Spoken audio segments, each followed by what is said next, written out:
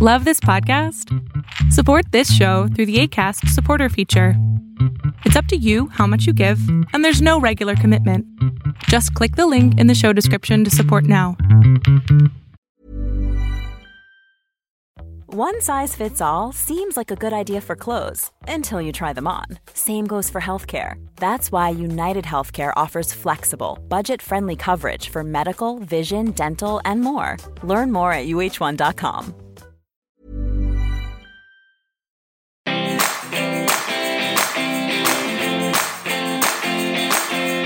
Welcome to the Healthy Gut Podcast with Rebecca Coombs, the place where you can learn how to achieve a happy, healthy gut. Here's what's coming up on today's show. Welcome to episode 31 of the Healthy Gut Podcast. Today I'm joined by Dr. Rahbar, who's a leading integrative gastroenterologist in Los Angeles, California. He incorporates anti-aging and functional medicine for an integrative holistic approach to digestive care. Dr. Rahbar brings over 20 years of excellent technical skills in endoscopy and colonoscopy, along with a holistic integrative approach to each patient.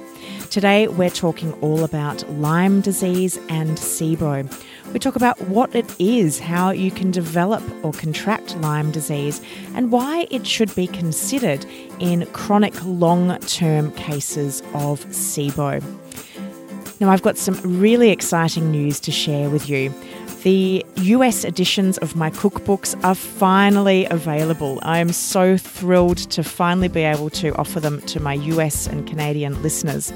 The electronic version of the cookbook is available today. You can buy a copy at SIBOcookbooks.com. The printed editions are coming in the next couple of weeks. They will be distributed locally from the US, so the postage that you will need to pay is a fraction of the price that people have had to pay coming from Australia. So I'm so thrilled to be able to offer all my gorgeous US and Canadian customers those books in the measurements and terminology that you are accustomed to. I'm also coming on tour to the US, and I'm going to be running some really great events across the country as I launch my US cookbooks. Stay tuned because I will be announcing the live podcast recordings that I'll be doing, and I would love for you to come along and join me with them. You'll get to see me and the specialist that I'm interviewing in person. I'll also be doing book signings and some really fun SIBO events in various cities across the US. If you would like to find out more about my events and be the first to know where you can purchase a ticket, head to thehealthygut.co/events. And I really look forward to seeing you in person when I come to the States in June and July. Enjoy today's episode.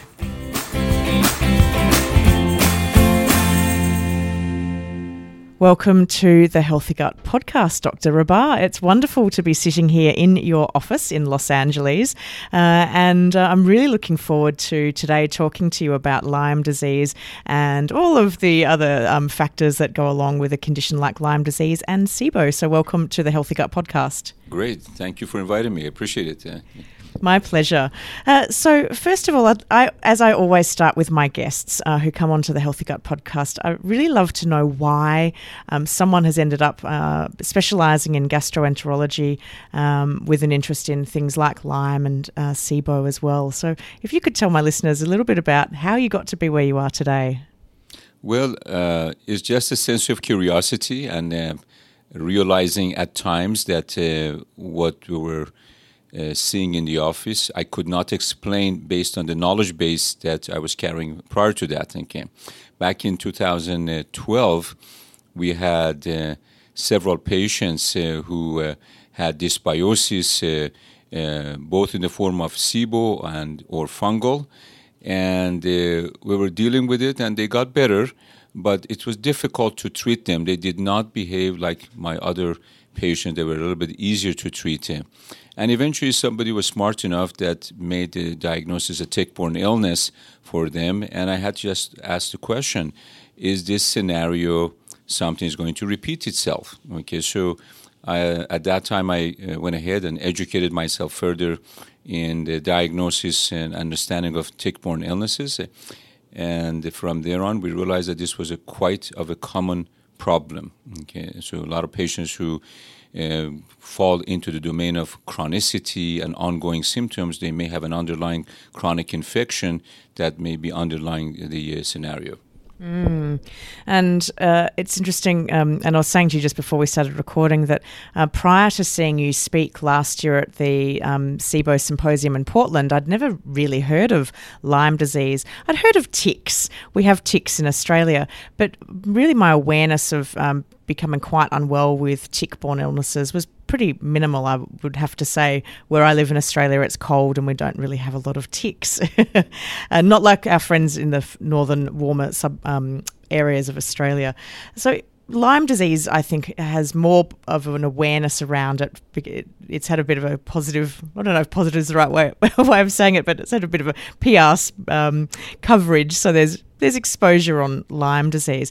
If you could talk about what Lyme disease is, but also more broadly in terms of tick-borne illnesses. Okay, absolutely. So it's very important to get the terminology and definitions correct here. The term Lyme disease in U.S., it generally refers to an acute infection by Borrelia burgdorferi, which is a spirochete type of bacteria. And this was first, described back in the 1990s from the East Coast, from the area where the Lyme was most noted. And from there was a definition of an acute Lyme presentation. Generally, patients have a bullseye rash and joint pains, maybe fever, other symptoms, but the clinical scenario is one of an acute illness. However, experience now shows, at least from what I have seen and my other colleagues that I've communicated with, that the acute presentation may not be present. And patients may acquire the bacteria and may go right into the chronic model and continue to do well or have some mild symptoms and live with it, but generally patients know something is not right. This type of condition, may eventually be diagnosed as chronic Lyme, and I'm going to call it quote-unquote chronic Lyme because the term chronic Lyme is not currently recognized in classical textbooks and ICD-10, and I do believe there's a push to eventually make a case definition for this scenario, so this will be recognized in the medical literature as well. So you're going to hear the term chronic Lyme, but that's something that physicians like myself end up using for certain chronic presentations that patient would have. And we can talk about, what the presentation would look like. Also, when there's an infection like this, I don't want to call it necessarily a tick bite. There are other vectors, a variety of vectors that can transmit infections, and sometimes they piggyback each other and they kind of go in, and I call them co-infections, and there's a bunch of other ones, I call them companion infections. So when you keep checking, you'll find a variety of infections may be present, or at least the footprint is there that the individual may be dealing with a variety of chronic infections in their body. The clinical presentation depends on the balance of the immune system and how the immune system is dealing with these infections. Okay, and that is dictated by other factors: stress, sugar consumption, alcohol, lack of sleep, exposure to heavy metals, environmental toxicity, and also exposure to biotoxins, part of that being mold exposure, which may be very common in many parts of the world. And the vectors, being a tick or something of that nature, they're also very common. And I think with the atmosphere change and the way our climate is changing, there are some theories that these are becoming more aggressive. Okay. So it doesn't really take very much for one to get exposed to these. And you don't really need a tick bite. The majority of the transmission is done by nymph, which is probably 1/10 of the size of a tick. And it's very hard to see those things. And some of these may survive a year around in different temperatures. Obviously, if the temperature is temperate, is a little humid, there are trees, there's bushes, there's dirt, they love to hang out around there. So sitting on a rock climbing experience may be enough for one to pick up the bug. And if one has the proper genetic predisposition, especially if there are issues with detoxification, patients may end up harboring these infections and presenting with a variety of chronic symptoms. What we saw, which at least in our experience was an eye-opener, because I've been in practice for 35 years, but it's only for the last 5 years that I've started to see something I never saw before, that patients with these type of tick-borne or vector-borne illnesses may primarily present with digestive problems.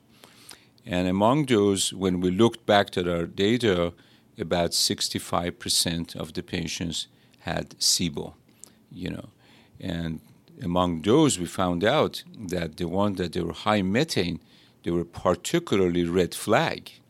Indeed, if I saw somebody with a high methane, I'm going to now start to look for evidence of immune dysregulation and history that may suggest patient might have been in a proper environment to have acquired a tick-borne or vector-borne illness. It's incredibly interesting, particularly given that I hear from a lot of people that are methane dominant chronic. They've been going through multiple rounds of SIBO treatment with either very minimal change or no change to their readings when they're doing their breath tests, and feeling pretty rotten. And one of the reasons why I'm so excited to have you on the podcast today is so that we can be talking about tick-borne or vector-borne illnesses, so that people that are listening can perhaps be thinking about this with their physician if they haven't yet considered something like a chronic infection like this. If we go back to the beginning in terms of how we actually can pick up this infection, how do the ticks or the nymphs get into our system? Is it through a bite? Is it through consumption of an infected food? How does it actually work? I am not aware of oral intake contributing to transmission of infection. I'm not going to say it is not possible, but it's not something I've come across. Sexual transmission has been described. It has also been challenged, but it has been described and I think is an area of concern. In our practice, we clearly have seen what I call family clustering. And you see a husband and a wife having evidence of a vector-borne illness. Then the children have it. Well, what is the explanation? Were they exposed to the same tree and yard and pets at home? Or there was a sexual transmission, between husband and wife, and also the transmission from the mother through utero to the child? I don't have all the answers, but it is an area that is concerned. And when I see one family member, I always ask for other family members. That's very interesting. And at the time of infection, can you be aware that something has happened, or can it, in effect, lie dormant or not noticeable to the human that something has infected them? Well, 95% of our patients did not recall a vector bite. 5% did. Indeed, some went back to years before, so I do remember something of a bite. And some of the descriptions were more convincing than others, And sometimes they had a picture of the event, so we could look at it. So I definitely think that some patients are aware that something happened. But interestingly, whether they take antibiotics right after that or not take antibiotics after that under medical supervision, they may continue to have symptoms or be well for a while and not go through the acute model, which I was trying to explain. So when somebody harbors these infections, or they have the bacteria in them, the clinical scenario can go to a situation is somebody is completely asymptomatic, or they may become symptomatic down the line, or they may only have lab abnormalities. Okay, that's the way we have seen it in our data. It's very interesting. And I'd like to talk a little bit about mold exposure, particularly any of us that have lived in wetter climates or humid climates can often experience mold readily. I lived in the UK for 7 years, and one of the last places I lived in was full of mold. The entire basement flat was just brimming with mold. How would a moldy environment lead to a vector-borne or tick infection?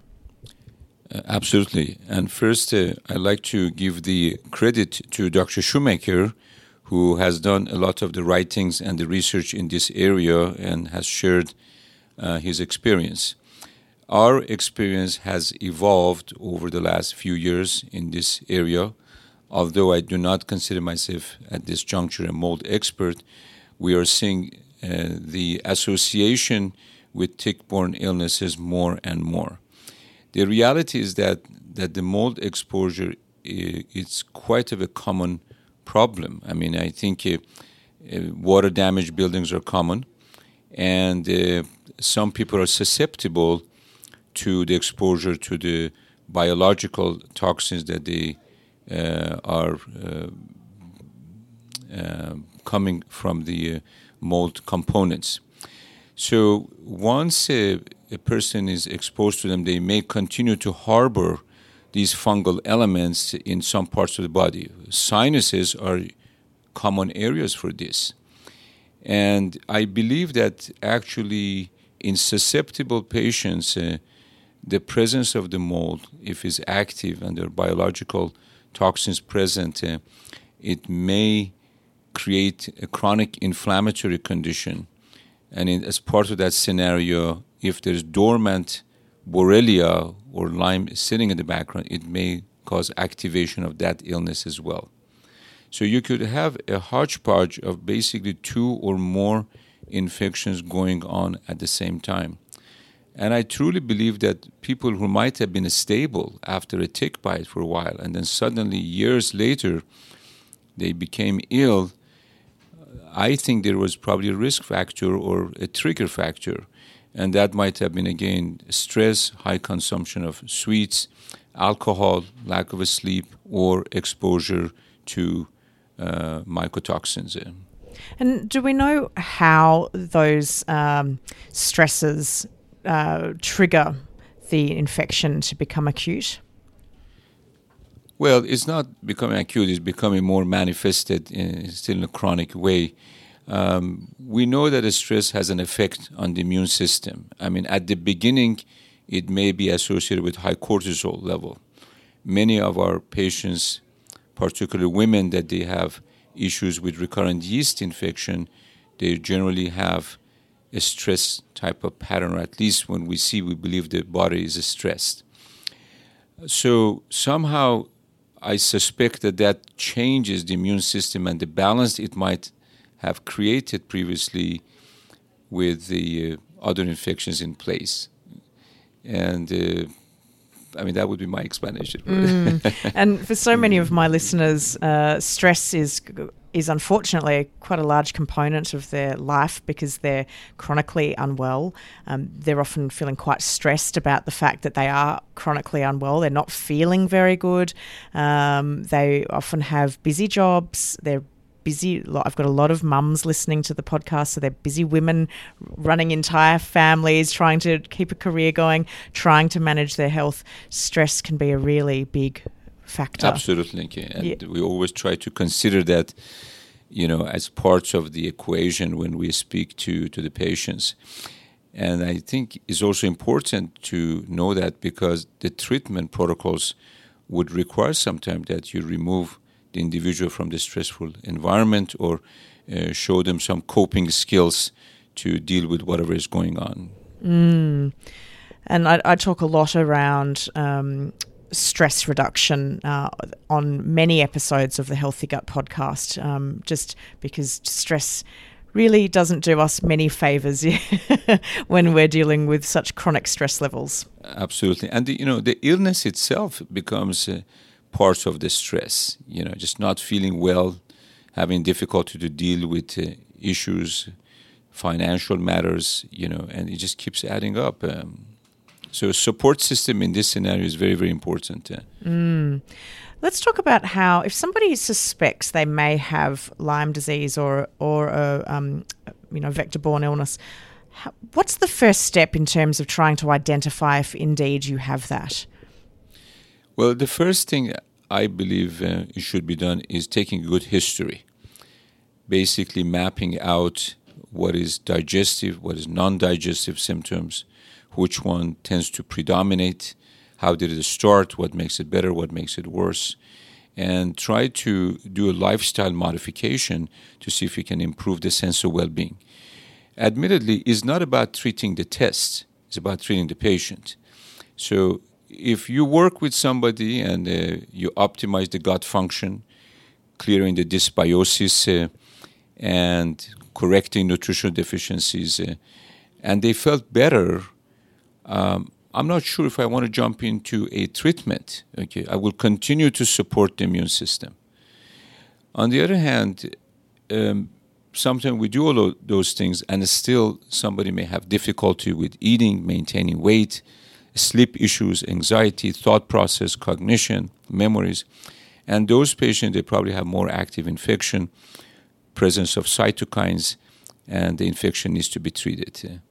And is there one test that is taken or that is conducted to say, yes, you definitely have a tick-borne illness? The simple answer is no. There is no one test, and I personally do not rely on one test, and I don't believe other physicians do. The methodology we have at this time is not perfect. They're expensive. There is a lot of controversy in this area. Some labs, they do a great job, but they may not be accepted by another group of scientists. So the controversy in this area continues, and I certainly hope that these podcasts will eventually ignite some interest at the university level to bring scientists into putting money and research into this. So the same way that we resolved hepatitis C to treatment with one pill, that's what I like to see to happen for this. We need investors and we need research. Yeah, and really there needs to be that groundswell of interest in order for that to happen, doesn't it? Yes. Okay. Yeah. Let's hope this podcast can help towards that. Treatment. You've talked around lifestyle, looking at how a person can modify lifestyle behaviours, perhaps reducing stress, putting better support systems in place, and also looking at the immune system and supporting gut function. Are there any other treatment options available? Is it a case of taking perhaps antibiotics if it's a bacterial infection? What else is available to people? Generally speaking, the type of treatment is dictated by the gravity of the illness and the response to the initial gut optimization and lifestyle modification. I would say about 1 out of 10 of our patients, and it's a small number, but it still could be significant, they did not require further steps.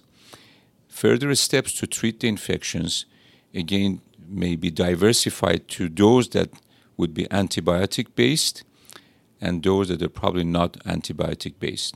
For patients that are somewhat less ill, I personally would tend to use non-antibiotic approaches, but that also depends on what we're dealing with. For example, Babesia, in our experience, is one of the more difficult ones to treat, and it may require more traditional treatments. Having said this, there are a variety of protocols available out there on herbal-based, which comes from the experience of very astute physicians that put it together, and some patients, I believe, benefit from that. Once there is a failure on one treatment method, which there will be somewhere along the line, one can choose another method. I've also been impressed by some of the results we have seen in our patients with treatment with ozone treatment, even though it's not part of the standard treatment, but it's something I've heard more about it, and we have had experience with a few patients.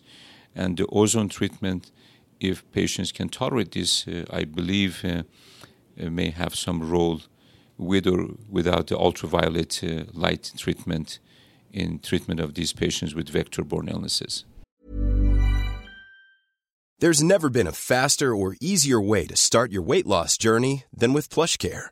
PlushCare accepts most insurance plans and gives you online access to board-certified physicians who can prescribe FDA-approved weight loss medications like Wegovy and Zepbound for those who qualify. Take charge of your health and speak with a board-certified physician about a weight loss plan that's right for you. Get started today at plushcare.com/weight loss. That's plushcare.com/weight loss. plushcare.com/weight loss. My listeners haven't heard about ozone treatment before because we haven't talked about it. Are you able to explain what it actually is? It's basically using O3 instead of O2, which has somewhat of an oxidizing effect. But at the clinical level, it may actually function as an anti-inflammatory and as anti-infectious, if you will. I'm by no means the expert in this here, okay? And I think the credit goes to Dr. Robert Rowan, who did a beautiful presentation at the last Lyme conference. There are a few physicians also in Los Angeles area who do provide this service. But the mechanism of action may not be completely known, but I believe it's anti-infective and anti-inflammatory, if you will. That's very interesting. Let's talk about the connection with SIBO. Is there a clear pathway in terms of why SIBO and Lyme disease or a vector-borne illness can be so interlinked, and why in particular you're seeing such prominence with people that have chronic or high methane SIBO and also Lyme disease? Well, first of all, credit goes to Dr. Mark Pimentel from Cedars, who did a beautiful research on identifying a potential cause for post-infectious IBS and presence of the vinculin antibody and the model of autoimmunity that is triggered by a food poisoning. However, at the same time, the same group published not too long ago that the methane producers may not follow this rule. And that has been also our experience, that presence of the methane may be a phenotypic manifestation, means is a way of seeing something. It may not be the primary problem. That means that the methane is there, the bacteria is very active, but it is only implying that something is wrong. Okay, and we still need to learn how we got there. Okay, so the vinculin antibodies and the cytotoxin B that was mentioned, those markers may not be very helpful in patients who have methane producers. When I see methane, I usually think about immune dysregulation, so I look for a cause. Among those, the majority have had evidence of vector-borne illness. However, some patients did not. A few that did not, but they did have evidence of mycotoxins. And it appears that the mold exposure, with or without presence of other chronic infections, may also be a player in this here. Another interesting scenario to consider is a lot of patients with evidence of mycotoxins or mold exposure, they may have sinus-related symptoms. They have generally chronic, low-grade sinusitis or allergic type symptom. It looks like they just live with it. And when we started to culture many of our patients, we noticed that they have abnormal bacteria or sometimes fungi present here. And if they have postnasal discharge, I speculate, and I don't believe this is well published, that when they're sleeping at night, they'll be swallowing some of the postnasal secretions, and perhaps that's feeding the gut. because we found that a lot of our patients were very difficult to treat, and they keep showing high numbers of, gas-producing bacteria. They also have bad sinuses. So to help them, we may have to go, to a different location. Even though I'm a GI doctor, but I need to think about, is the sinus a source? So we have now started to develop collaboration with a lot of our ENT physicians who help us in managing that department. That's very interesting, and I'm thinking of myself, in fact, that prior to clearing my SIBO, I had a constant nasal drip, which I put down to having had my nose broken. Yet, now that my SIBO has gone, I don't have it.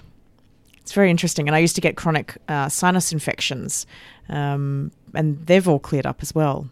So there's definitely... whether that one caused the other or whether it was just a correlation, it is interesting. If there's food sensitivity, it may add to sinus symptoms. So definitely one can feed another. It could be a vicious cycle. Many patients who have maybe milk or gluten or egg protein sensitivity, they may be more congested. They produce more biofilm, more mucus, and just becomes a source of bugs to grow. And I think you feed the bug, then you have more food sensitivities, more leaky gut, and you're back in a vicious cycle. Okay, at least theoretically, it's a model that I think about it. Definitely. Do you see with the lab results that people with SIBO that have high methane generally have lower numbers coming through in hydrogen, or can they also, that may have a vector-borne illness, or do you find that they can also have high hydrogen, high methane chronic illness? Any of those patterns, in my opinion, would be possible. Indeed, you can have very high hydrogen, and that's by itself is an indication that is something wrong. I mean, my flags would be up looking for something if I see numbers over 100 for hydrogen. And if they're both elevated, even more concern. And if they keep switching from one end to another, again, that would be another pattern that would concern me. Okay, and if we talk about methane, I generally talk about methane above 10. Okay, and the higher the methane is, the more concern, at least I would have in my mind.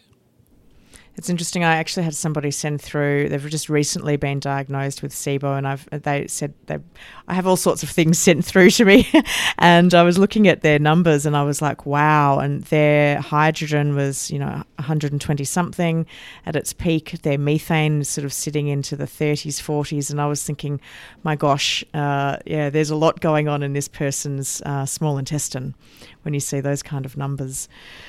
I know I get asked a lot by people, if I have Lyme, should I be treating the Lyme? Should I be treating SIBO? What comes first? Is it chicken and the egg? Or do you have a clear treatment plan for when you have a SIBO and a Lyme or vector-borne illness patient?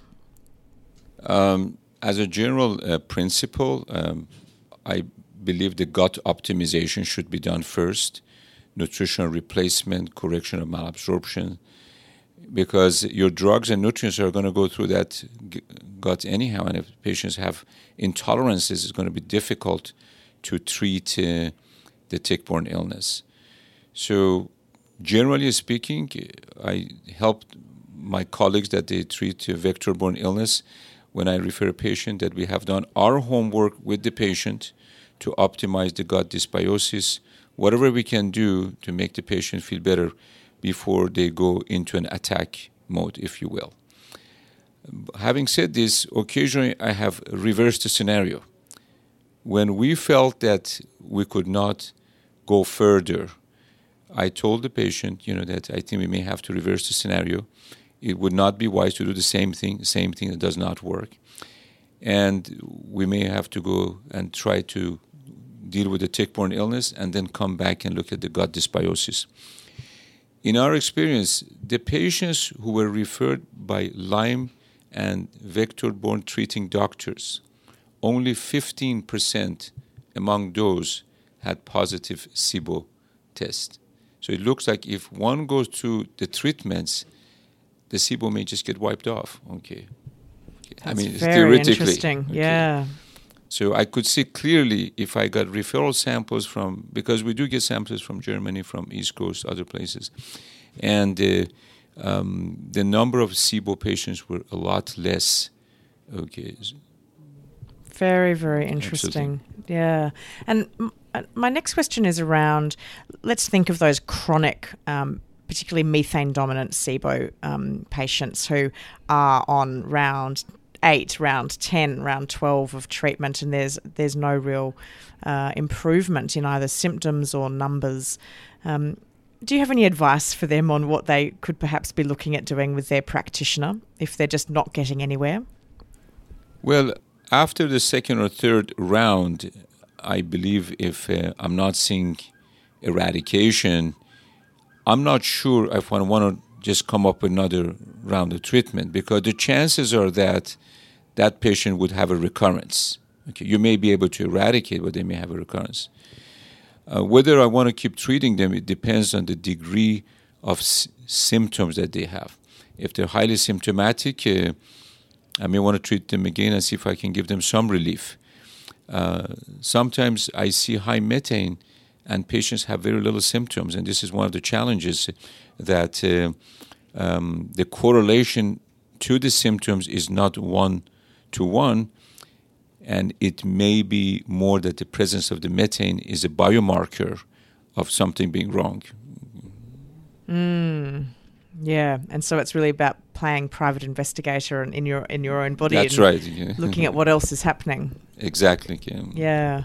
What are the treatments that you like to use when it comes to SIBO treatments? I mean, the standard treatments are out there. I mean, we also do some alternative treatments, which is my modification of what I've seen from the literature. I mean, you can call it Rahbar's way of doing it. It's not adequately published, so I don't know to what detail I want to go into that. But we generally start with traditional treatments, and I do give both options to the patients. I mean, what is available out there now, it is the rifaximin with or without neomycin. Generally, if there is methane present, and if we suspect a fungal element, I may also use an antifungal concurrently. Okay. I generally do not use probiotics at the beginning. As we get later on, we may introduce probiotics cautiously. And again, lifestyle modifications. Alcohol is a risk factor for recurrence. That has been well demonstrated. Slow eating habits, avoidance of eating and or drinking, in my opinion, within 2 to 3 hours before going to bed. Using prokinetics, and elemental diet. These are all options out there. Okay. It was interesting. I was, before meeting with you today, I was conducting an interview with Dr. Lisa Shaver, and one of the things we were talking about was around slowing down our eating. And one thing that I learnt to do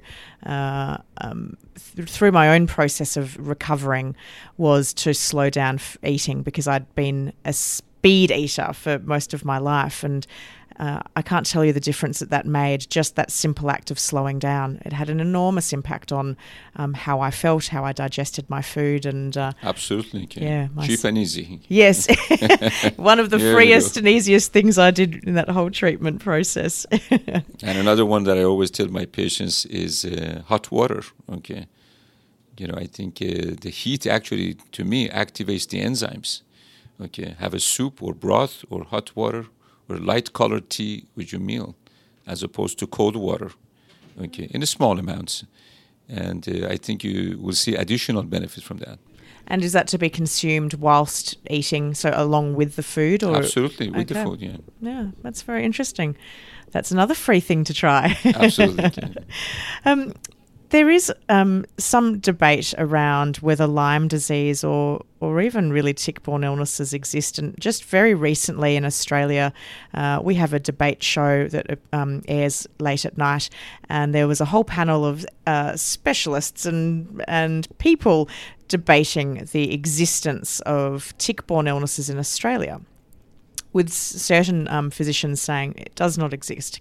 Lyme disease does not exist, and these illnesses that you claim simply do not exist. What's your advice to someone who's listening that might be in a country like mine where it really isn't recognised, yet they feel that perhaps that they might even remember an incident, or they feel that this is really resonating, this podcast today, and they'd like to explore it further, but they're meeting with resistance. Do you have any advice for them on what they could do? It is hard for me to answer that question. I'm not sure if I'm in the proper position.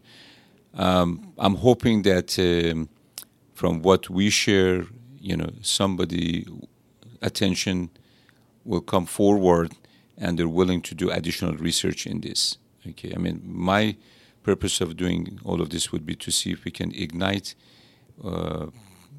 somebody's interest to take on the project and say, look, we do need to investigate this. The reality is that, this is the story of the big elephant, in the room.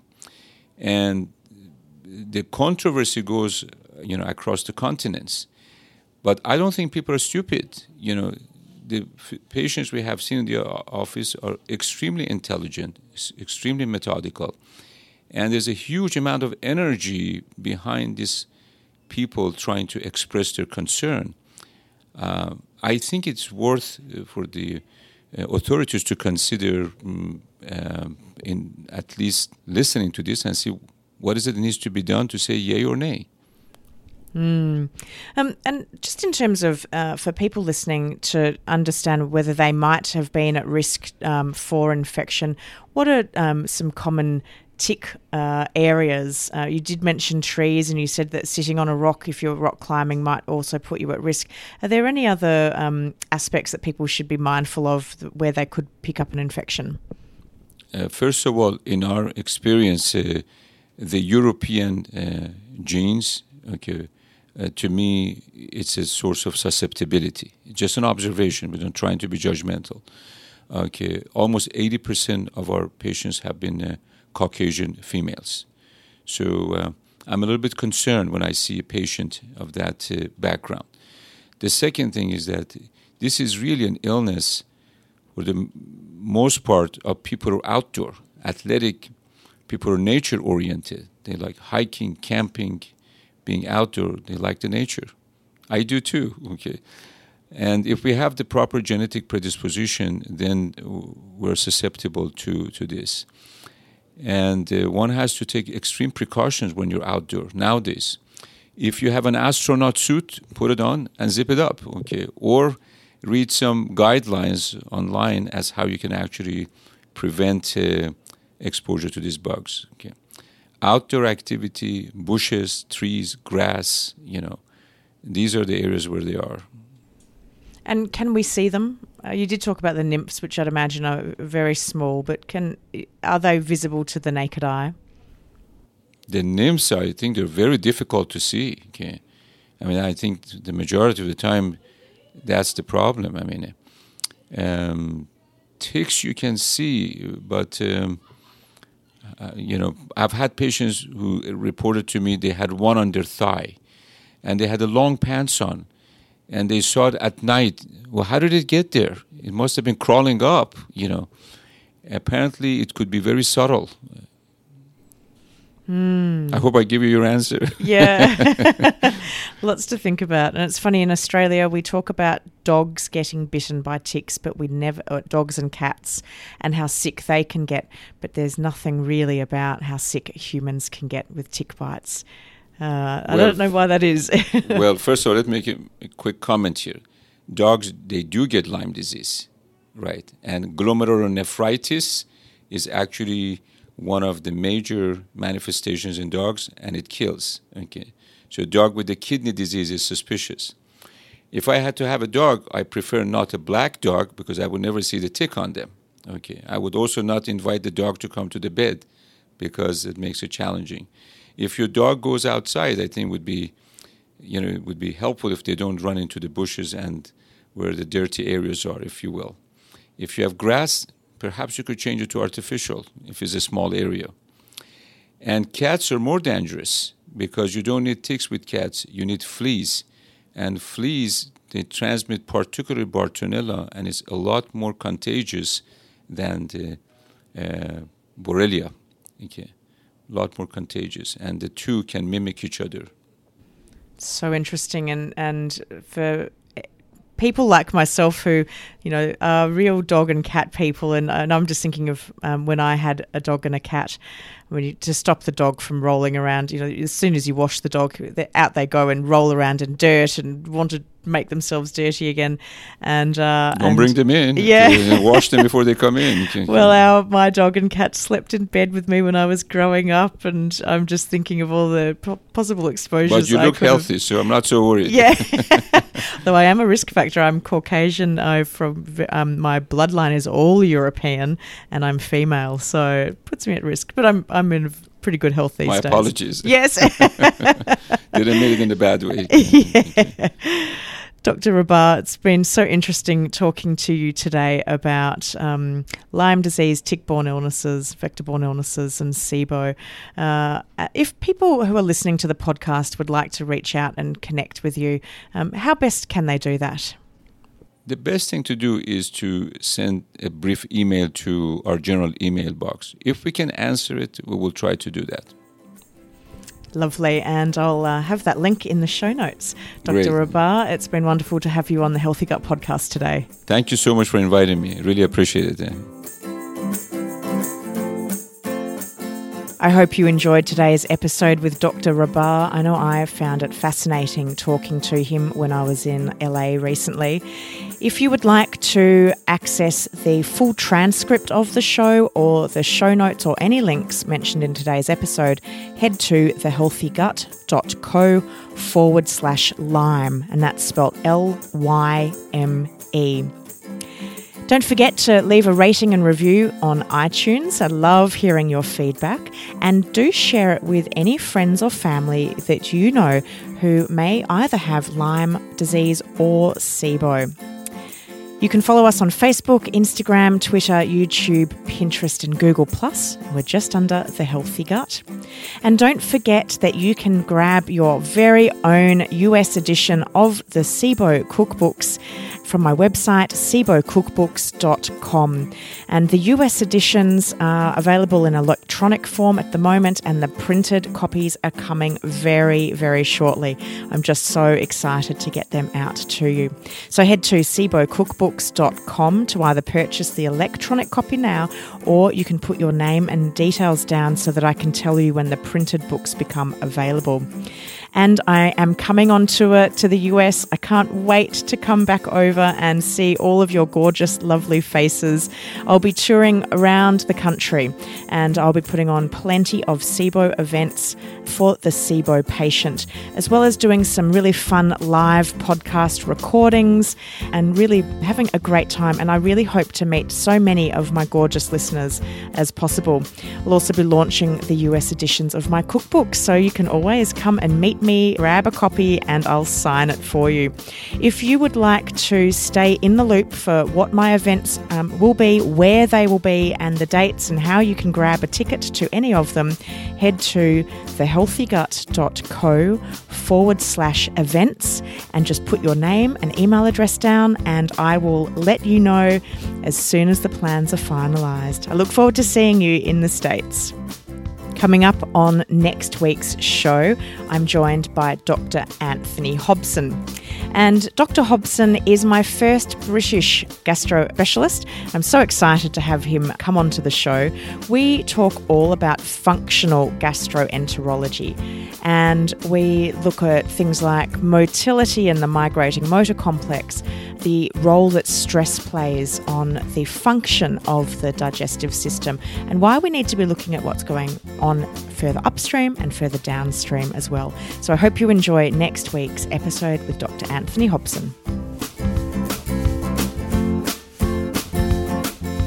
You've been listening to the Healthy Gut podcast with your host, Rebecca Coombs. To learn more about the Healthy Gut or our podcast, head to thehealthygut.co/podcast.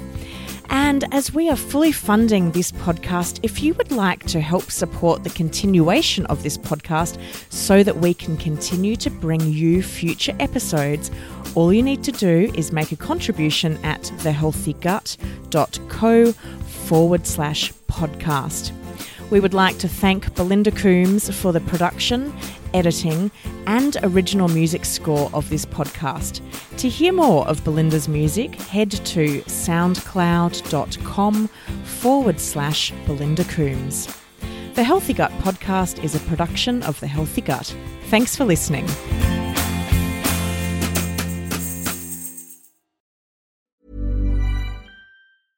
Hey, it's Paige DeSorbo from Giggly Squad. High quality fashion without the price tag. Say hello to Quince. I'm snagging high-end essentials like cozy cashmere sweaters, sleek leather jackets, fine jewelry, and so much more. With Quince being 50 to 80% less than similar brands.